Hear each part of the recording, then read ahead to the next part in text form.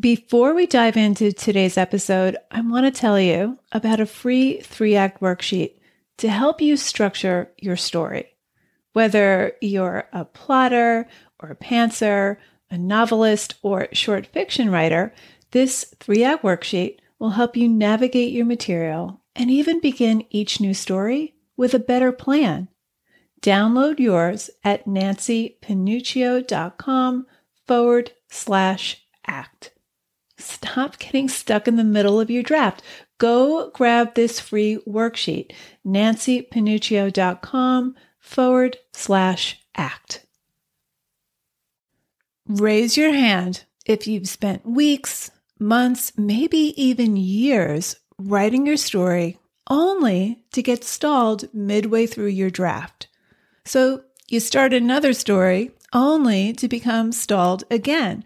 Or the draft you've been writing for the past 2 years keeps morphing and changing, and you have this feeling it might just go on and on and on, and you'll never finish it.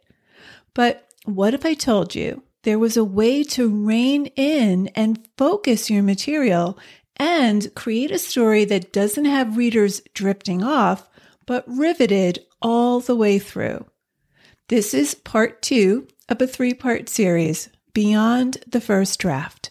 I created this mini-series to give you more direction in moving your work in progress forward or revise the one you already have so that your story doesn't languish on your hard drive unfinished.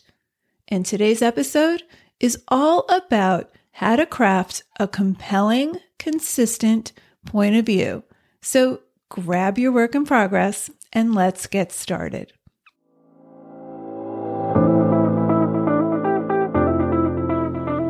Writer Unleashed is for you, a writer who has a story you want to bring onto the page and into the hearts and minds of readers.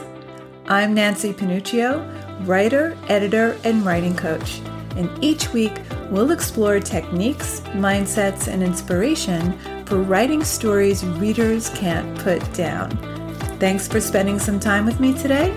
Now let's begin.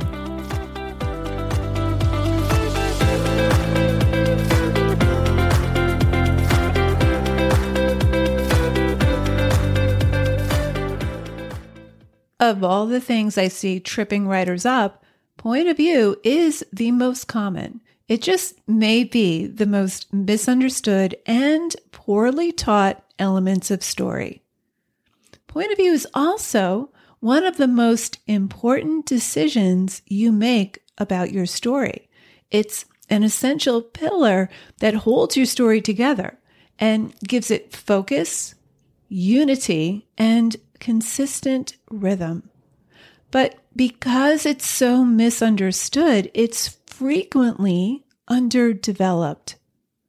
Point of view is not about first or third person. I did that. I said that. I thought that. Or he, she did, said, thought that. When writers just focus on which person they're writing in, they often wind up with no point of view at all.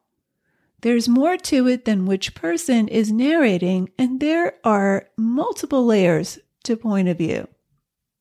So, before we dive in, what do we mean by point of view?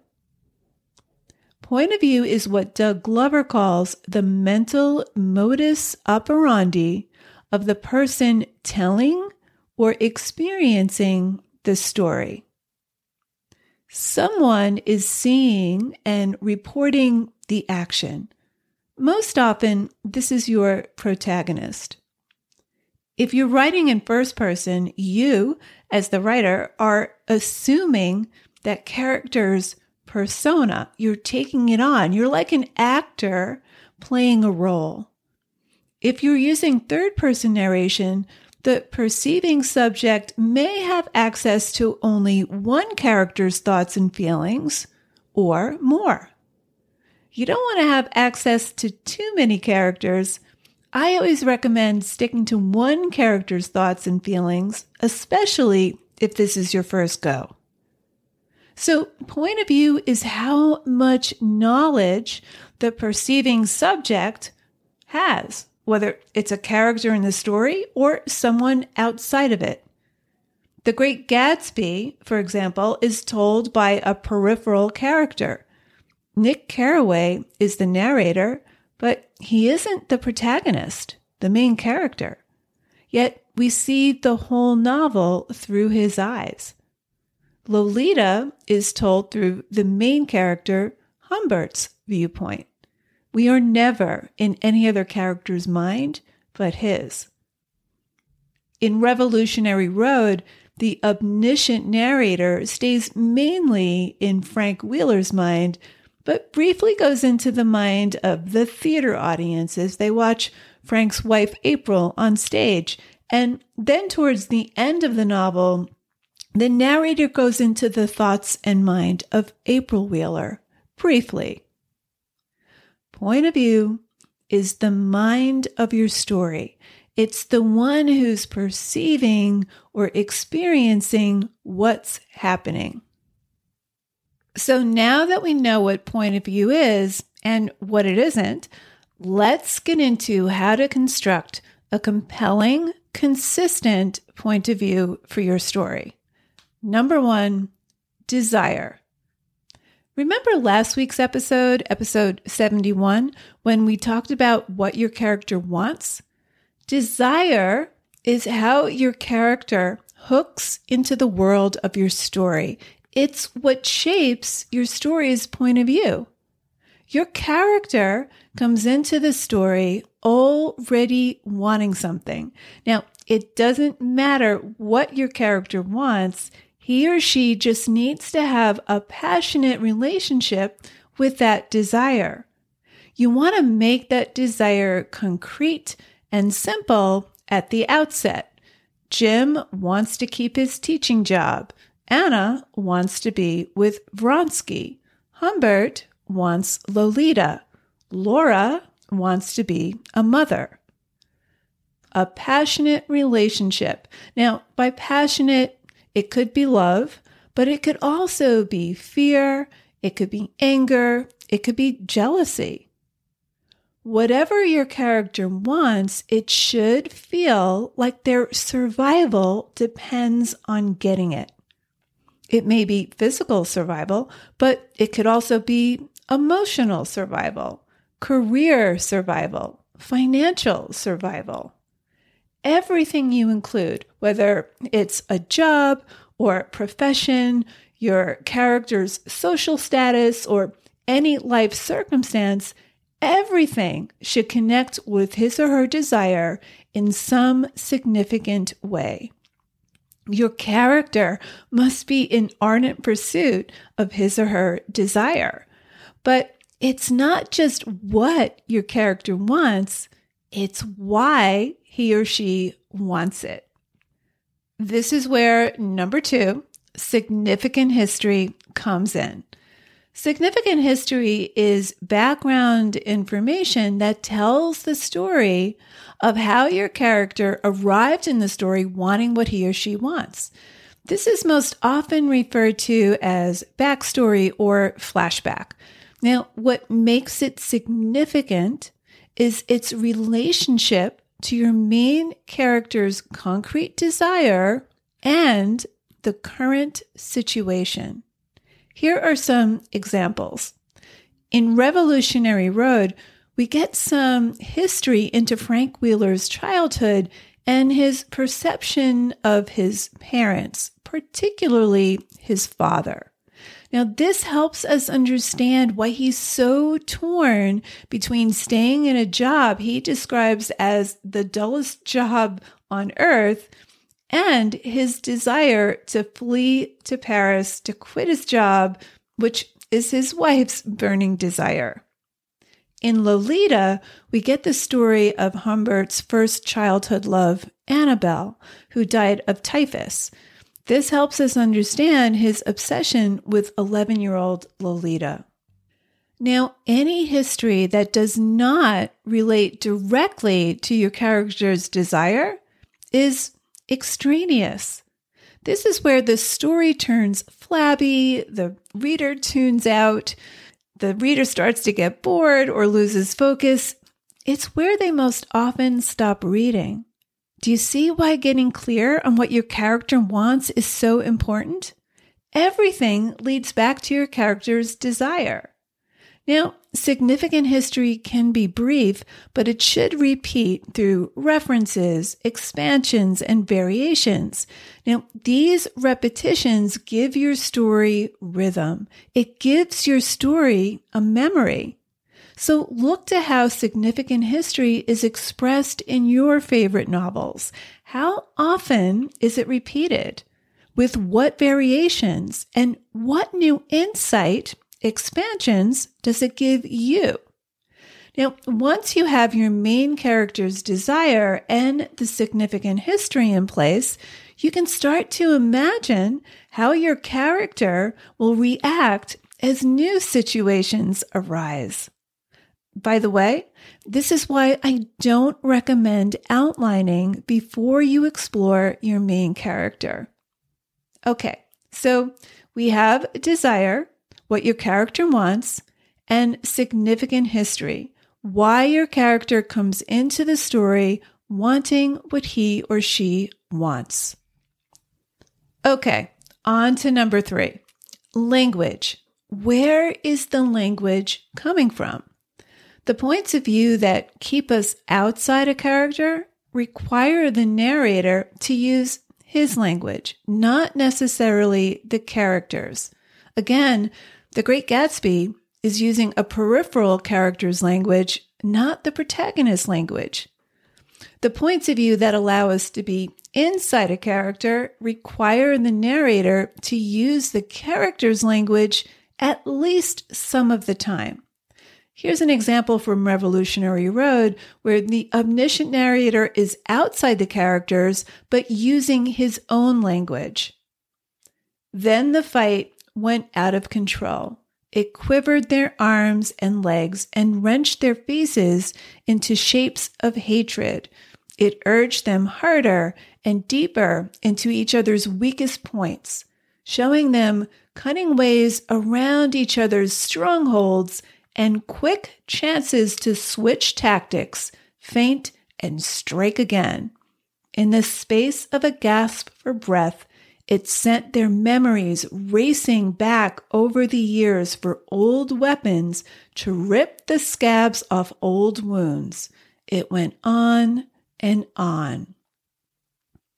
Now, if you're writing from your character's language, keep this in mind. Your character thinks and speaks in a way that reflects his or her passionate attachment to life, desire, and significant history. So everything your character notices is anchored in his or her consciousness. As Charles Baxter once said, when people look at things, things look back. So if your character's a painter, she wouldn't be describing things in terms of sailing metaphors, right? For example, the main character in Margaret Atwood's Cat's Eye is an artist revisiting her hometown of Toronto for a retrospective of her work. And here's how she describes her town as she revisits it now as an adult. There are fountains up and down this roadway now, and squared off beds of flowers and new peculiar statues. I follow the curve around the Parliament building with its form of squatting Victorian dowager, darkish pink, shorts huffed out, stolid. The flag I could never draw, demoted to the flag of a province, flies before it, bright scarlet, with the Union Jack in the top corner and all those impossible beavers and leaves encrusted lower down.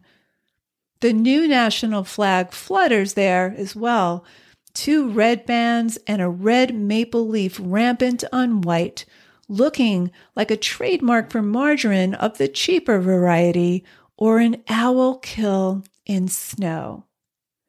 So the way she describes what she observes is very visual, very much like a painting. There's color and images and shapes. She's even referencing her earlier failed attempt at drawing the flag. Let's say your character is a child who's dealing with trauma or upheaval.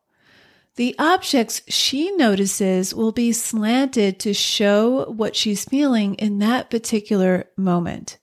Here's an example from A Crime in the Neighborhood. Now, the original version from the book is written in first person, but I'm changing this example from first person to third just to show you that you don't have to use first person to use your character's language, and that whatever person you write in, it has virtually nothing to do with point of view. Here's the excerpt. She noted the worn patches in the hallway's oriental runner, the scuff marks on the stairs, the scorch at the back of the lampshade in the living room. The screen was coming away from the screen door in one corner, curling away from the metal frame like a leaf. The volume control knob had fallen off the hi-fi, leaving a forked metal bud. Stephen had spilled India ink on the sofa, and if you turned over the left cushion, you found a deep blue stain shaped like a moose antler. She had never realized their house contained so many damaged things. So, where is the language coming from? Okay, here's an exercise to help you practice point of view. I want you to write a love scene. It could be serious or comic, but I want you to write it from a limited, omniscient viewpoint. Confine yourself to objective observation and the thoughts and feelings of one character. Here's the twist.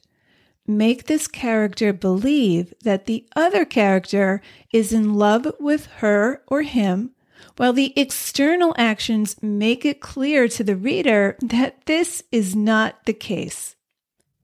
So let's recap. Point of view is the mental modus operandi of the person telling or experiencing the story. Someone is seeing and reporting the action. This is most often your protagonist, but you have to create that perceiving subject. Point of view is made up of three main constructs. Number one, desire. Your main character should have a passionate relationship with what he or she wants and pursue it ardently. Remember, your character will spend the rest of your story or novel going after what he or she wants. So they have to feel like their survival is at stake. Now, this could be physical survival, of course, but it could also be emotional survival, spiritual survival, or financial survival. Number two, significant history. This is background information that tells the story of how your character came into the story wanting what he or she wants. Now, what makes it significant is it's directly related to your character's desire and the current situation that's unfolding in this moment, in this scene. And number three, language. Where is the language coming from? Your character thinks and speaks in a way that reflects his or her passionate attachment to life, his or her desire, and significant history. So everything your character notices is anchored in his or her consciousness. What would your character observe or notice in any particular moment? And how would they slant the details? So there you have it. I want to leave you with these words of wisdom from Valerie Miner.